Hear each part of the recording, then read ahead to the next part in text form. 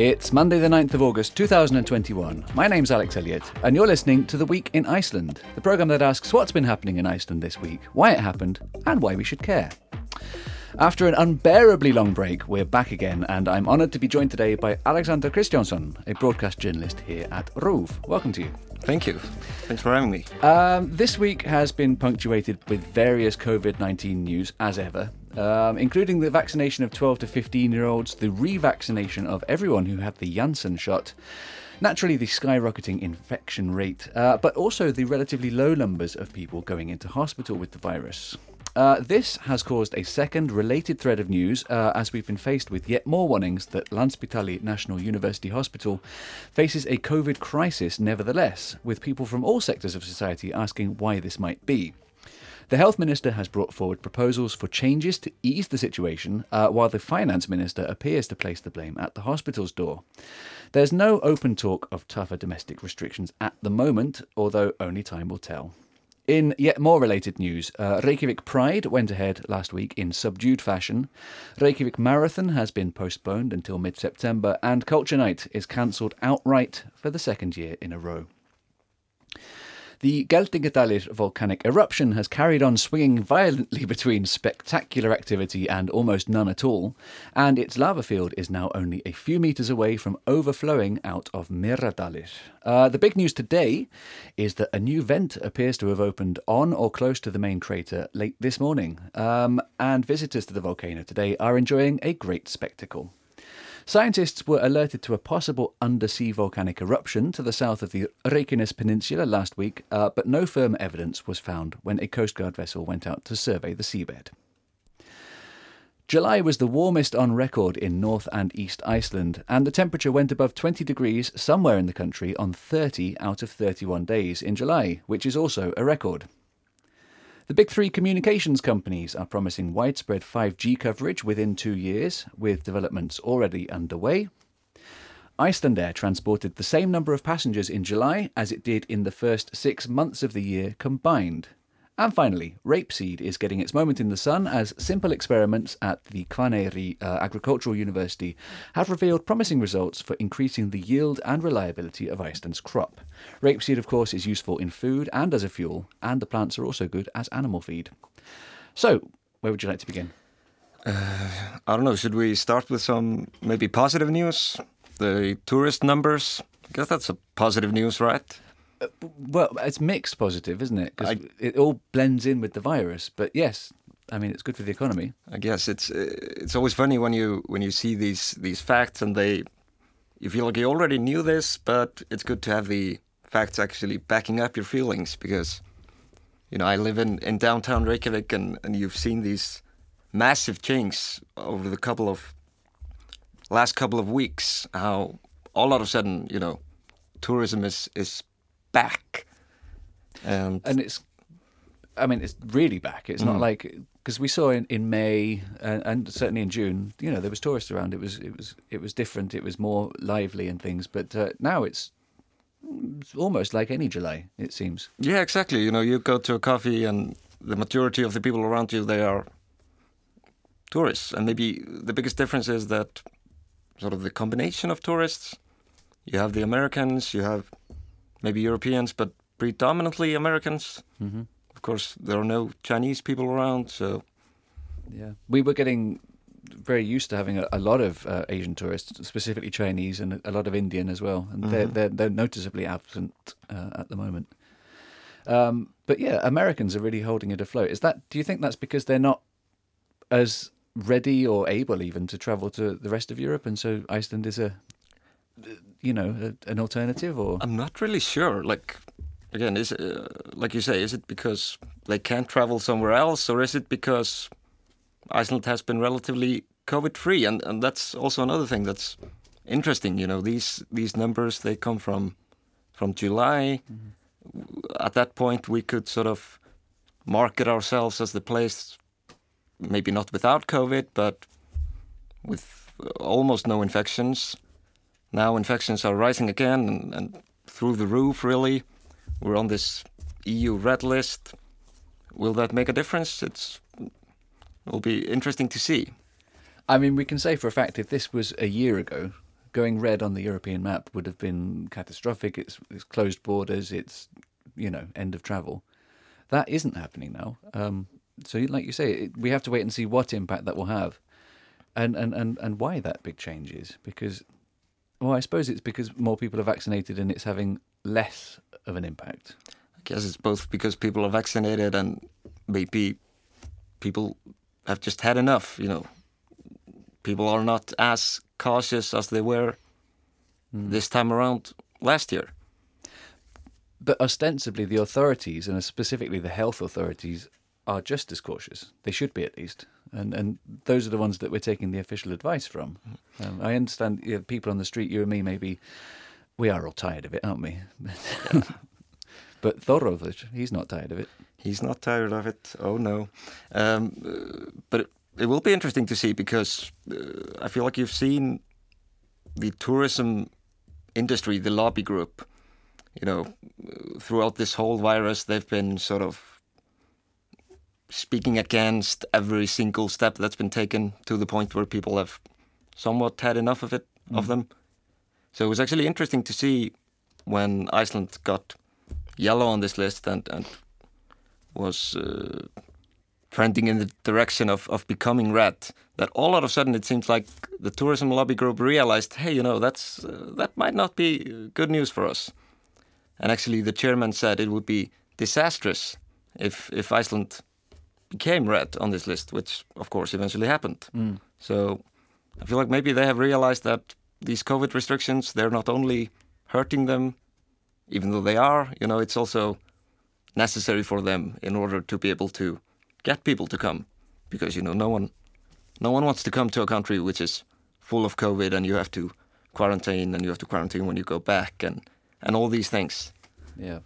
Have there been any concrete examples that you know of individual European countries changing their rules over the last few days with regard to Iceland With regards to Iceland, I'm looking into Denmark quite a bit because I'll be going there in the fall to study. And as of now, we are yellow on their list, and they have sort of different system. Every country has their own system. And the only difference for us is you have to take a test before you board the plane, which isn't too big of a deal, but there's no quarantine or anything. And apparently not a single European country has ever gone on the red list for Denmark. So I feel like it's probably not going to happen, but guess you never know. And it did seem this weekend for the first time that this enormous fourth wave of infection may have peaked. Today's figures, they're up again slightly, but it's still, we might be at the top now, hopefully. Let's hope so. Yeah. Because the set of restrictions that are in place now, they're pretty loose. 200 people, bars that are open, albeit only till midnight, etc. So it could have gone either way. It could have just been a complete failure, or it could work, and hopefully it's the latter. But like you said, Thorovid was not tired of it. It's also interesting to see, I don't know if it's a shift or not, but he made quite a controversial or remarks in an interview this weekend. It was, he goes to so many interviews and most of them, you don't really care about them. But this was an interview that people actually followed, and it was taken up by every single media outlet, where he sort of said that we had to try and reach herd immunity. How? I don't know. It was. I feel like it was a new tone. Yeah, I've heard that too, but he's been challenged on it since, and he seemed to be saying that maybe his words were misinterpreted and he didn't mean it like that. But yeah, it's interesting. I mean, if we could all have coronavirus and if none of us got sick or died as a result of that, then that would be a good thing. But we can't guarantee that, and we don't want more people to die. Let's talk about, on that note, quickly, about the hospital. Because there are, 18 people in hospital now? 2 of them on in intensive care, both of them on ventilators, which is obviously not good. But in the grand scheme of things, it's it's not a huge. It's 26 people actually, 26 people in hospital with COVID-19. We should probably be able to have that many people in hospital, without it all collapsing. That's the thing. You don't want to downplay these.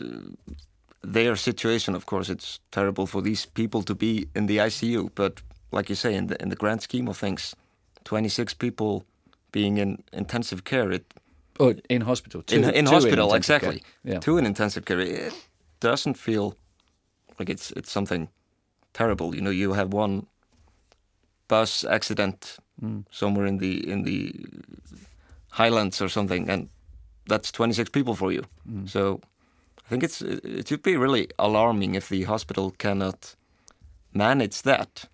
And of course, they've been saying that their bed utilization is generally 95 to 105%, whereas the international... what does that even mean, 105%? I know, they don't have double beds. Yeah, right. Whereas the international standard is apparently 85%. And the hospital have pointed this out themselves as being a problem, obviously.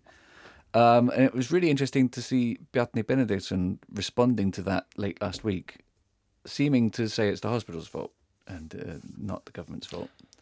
He's been iterating this thing for a long time, that the problems of the hospital, they will not be solved simply by money, which is probably true, but money would probably help, So, and if money doesn't help it, what else do you propose? It's always what I feel like asking him. A question I haven't heard raised, actually, on that point is the effect of the new Landspítali, which is being built right now. I mean, how sensible or how much money and extra funding and development can you put into the old hospital when the new one will hopefully open relatively soon and might solve a lot of these problems? Yeah, it's actually a good question. I mean, I would assume that the whole hospital environment would get so much better with this new hospital, but what about the intense care units? I don't know. Will they become more? Because I've been seeing online that apparently the number of ICU units in Landspítali per capita, they are 1/3 of the European average. It's just quite low, I would say. It is, and especially given the level of European cooperation that goes on. If we were Belgium, for example, it would be very easy to ship people over to Holland. But we're an island quite far away, so you would hope that would be more, not less. Yeah, exactly. Yeah. I didn't know that. Anything else to add, or shall we move on? I think we should move on. Yes, COVID be damned. What else was there? There's the... obviously the related news about Culture Night and things, that's sad. The volcano, weather records, where do you want to? Weather records is actually a good one. It's a good day to talk about this with the IPCC report that came out this morning. Exactly.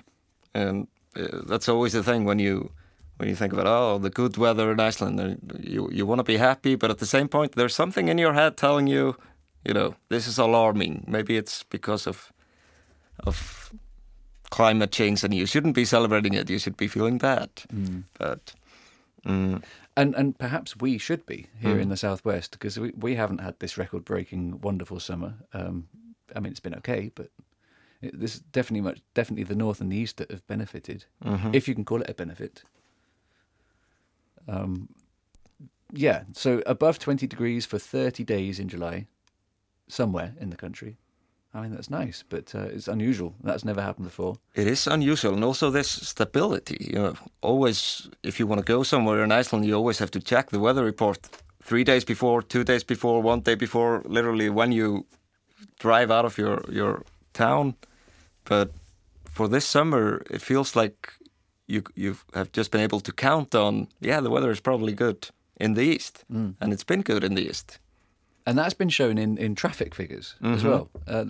July was also record-breaking for the amount of traffic on the roads, especially in the east of Iceland.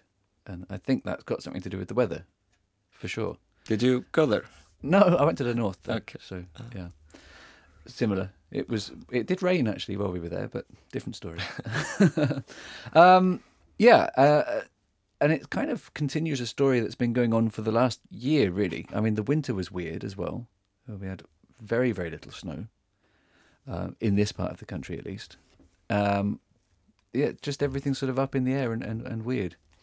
And that is the case across the whole country, the world even. Yeah, I mean, you had this report today by the panel on climate change by the United Nations, and it just said what has been said so many times, but it feels like people need to hear it again and again, that these extreme weather, it's getting all too common. Glaciers, they're melting. I can't remember, I feel like, wasn't it the amount of glaciers that's been melting every year for the last couple of years? It amounts to Drangjökull and Hofsjökull put together. Oof. So these are two massive glaciers melting every year. That's insane. Yeah. This all figures it. This all links in quite nicely with the story we were just discussing about tourism and about flights and about traffic and about getting around and perhaps the pillars of the Icelandic economy. You could argue, of course, that we're an island nation. We need flights more than most other countries do, and perhaps people should give us a break on that. But at the same time, if you're trying to always get more and more foreigners to come and fly here just for fun, that's a big climate impact. It is. It's an interesting question.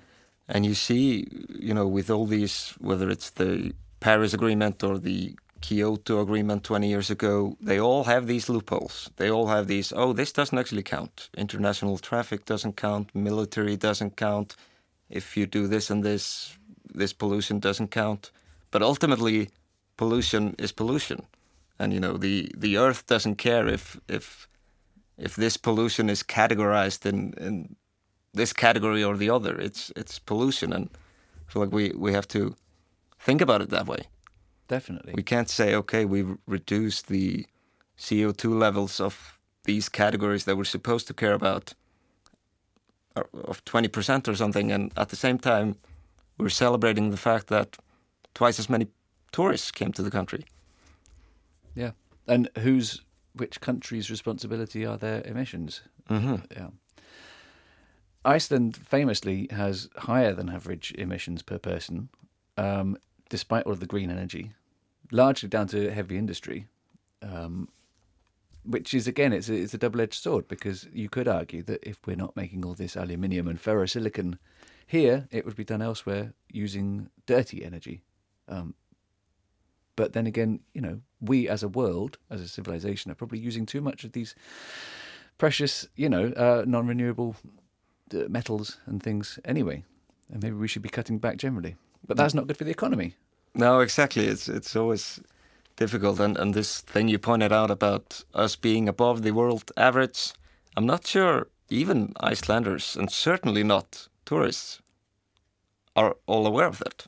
Because we like to brand ourselves as this green nation, like you say, with the green production of energy but behind the scene we're polluting more than ever. Yeah.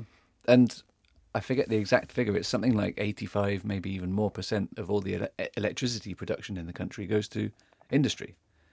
And shops, businesses, homes, everyone else is left with that tiny proportion that's left over, which is interesting as well.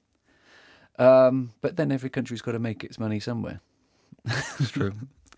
So we haven't got to the bottom of that story. We don't have all the answers to save the world. We don't. Who would have thought? That's a shame. Maybe we should move on then. What's next? Well, what would you like to go? We should talk about the volcano, I think. Yeah, we probably should. Because this morning, a new vent seems to have opened. And that hasn't happened for, months? It's certainly news. I feel like, through this whole period, it's been, 4 or 5 months now? 19th of March. Right. I must admit, to begin with, I wasn't too excited. I was like, okay, it's a volcano. Who cares? I've had enough of it. But it was probably 2 weeks ago that my interest in this volcano started, so to speak, when my friend told me about all these details about it. So all of a sudden, I find myself reading the volcanic news, and that's what I've been doing today with this new crater. It's interesting. I don't know. Does it change the situation there? Not necessarily. No, it could just be a different route out for the same lava that was coming anyway. But no, I don't. I'm not a volcanologist. Unfortunately, I think they've been having a fantastic year this year. So much to talk about and so much research to do. And as ever, they're not sure of precisely what's going on. Even though they have a better idea than most people, this volcano has just been surprising since day one, and continues to be. You've seen some of the footage today? I have, yeah. It's pretty. It is spectacular. And then yesterday, nothing going on. It looked like a campfire the next morning. It's just smouldering and gently doing nothing. And the bottom line, therefore, is that we still have no idea when it's going to finish or what's going to happen. But there's only 6 meters left until the lava leaves Merdalit and flows over into the next valley. One thing I haven't heard about recently was the road. We were told ages ago to expect the road to be inundated, imminently. Yeah, exactly. And then all of a sudden that danger was just gone. I remember. Is it gone? I don't know. The road is still there. I think we would know if it wasn't, but the danger, I'm not so sure. Because, like you said, there was this thing they were thinking about raising some sort of, I'm not going to say wall, but barrier, sort of barrier, exactly. And then they figured, okay, that's too expensive. Let's not do it, and the danger just disappeared. So I guess that was probably the right call for them. So far, yeah. And they were talking about which is more expensive, I think. Like losing the road, yeah, that's expensive, but we can build it again. Compare that to the cost of the barrier. And then, of course, there's always the other road, Reykjanesbraut. Yeah, so this is interesting. I don't know what happens next when the lava leaves Merdalit. Is that dangerous? I have no idea. Probably not.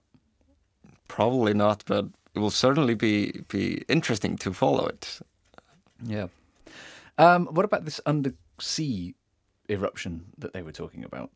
Somebody reported clouds of black smoke coming up out of the water last week, and so scientists and the Coast Guard went to have a look, and they found no evidence of it. No, and apparently that thing is common. All year round we have these eruptions somewhere in the sea that no one notices. I'm being told. So I feel like maybe it was just a coincidence, but of course when you have an eruption so close to the volcano, you know, it's alarming. You feel like, okay, what's going on? Yeah. And I feel maybe, again, not an expert, but maybe when these eruptions do happen under the sea, maybe they last a shorter amount of time because obviously the water's cool and it may help to close the crater quicker. I don't know. Because obviously this whole ridge that we're on is extremely active, and we know eruptions going on underwater all the time. But if they're really close to the shore, it's best that we should know about them. Yeah, probably. Yeah. Okay, probably time for one last topic quickly. 5G. We mentioned Iceland there. We could talk about Culture Night or the rapeseed oil thing. All of the exciting topics left. What do you say about 5G? Have you noticed much of a backlash in Iceland like we've seen in many countries? Are a lot of people hysterical about the potential health dangers of it? Not in my personal life, no. But I've seen a surprising amount of people when it comes to news like we had this week about the next couple of years and how the development of 5G will be. Because, if you have any other technical news, there will not be a single person in the comment section talking about how this is dangerous. But you have these, even on Roof, Facebook, which is surprising. And I wonder if it's only, people that are under the influence of Americans with the same theories. And yeah, so I have noticed it, but not to a worrying degree, I would say. I mean, it's worth pointing out that we've already got 5G network coverage at least in Reykjavik city centre, and Akureyri and a few other places, and probably no one's died from it yet. Not that I know of. But yeah, when it gets, I think you can understand people's perhaps unease about it because it's different to what we've ever had before. We've never had these transmitters. They're putting them on lampposts, aren't they? Because they have to be a lot closer together than the old ones. Mm-hmm. So there is more radiation. There are more signals. It's a question of whether or not that's dangerous. And you'd like to think they're not, otherwise they wouldn't be put up. And the authorities probably know what they're doing, hopefully. I would think so, yeah. But I still, I gotta wonder, this whole 5G thing, I'm not gonna ask what's the point of it, but yeah, what's the point of it? Well, 10 times faster than 4G. Okay, that doesn't sound bad. Have you noticed your 4G being particularly slow? Mm-hmm. You have? No. But they are talking about it being the catalyst for the fourth industrial revolution, whatever that means. So getting 10 times quicker speeds could change all of our lives completely. I'm not quite sure I followed the story, but what's your take on that? Exactly. It's the 10 times faster, and it's also this thing about Internet of Things, which is supposed to make every single gadget you have connected to the internet, which sounds fascinating and futuristic, but I also sometimes think, why? Why does my fridge have to be connected to the internet? And so forth. Yeah. And I also wonder if it makes us too dependent on the technology. Because, you have cases where electricity goes out, internet goes out. Mm-hmm. Does that mean that every single gadget we use will be unusable because there's no internet? Or, for example, a strong solar storm that knocks out satellites. Oh, gee. All of, there are many things that could happen. Heaven forbid, a war. Yeah, exactly. Good questions. It suddenly makes us more vulnerable to a lot of things. Yeah. You imagine starving to death because your fridge forgot to order your food in for you. Okay, well, we'll call it a day there, I think. We are out of time. The Week in Iceland, though, will be back next Monday, the 16th of August on ruv.is/English, Ruv English on Facebook, through the Ruv app and your favourite podcast platform. Until then, it only leaves me to thank my guest today, Alexander Kristjánsson. Thank you. Thanks. We finished today's programme with a song called Sunday Drive by Ásgeir Trausti. Bye for now.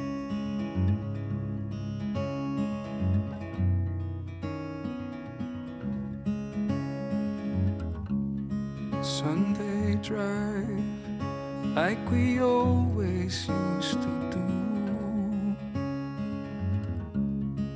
Park the car in the panoramic view. I stayed inside while you photographed the lake.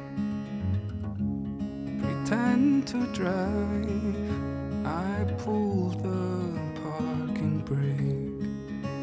Felt like time was standing still.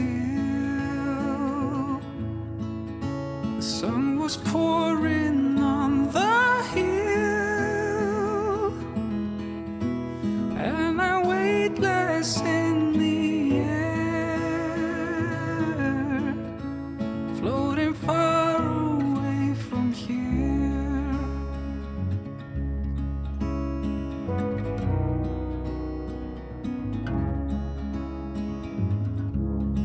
Tires turn and slowly crush the ground. I I still hear the terrifying sound. I search for help and meet my mother's eyes. She stares back, completely paralyzed. Felt like time was standing still. The sun was pouring on the hill, and I'm weightless in the air, floating far away from here.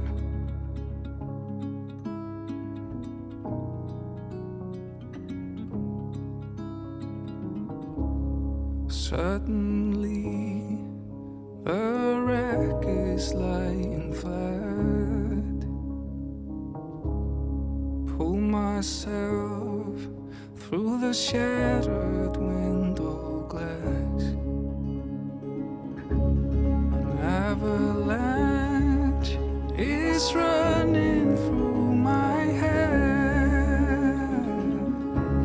My body bruised and my clothes are painted red. Felt like time was standing still. The sun was pouring on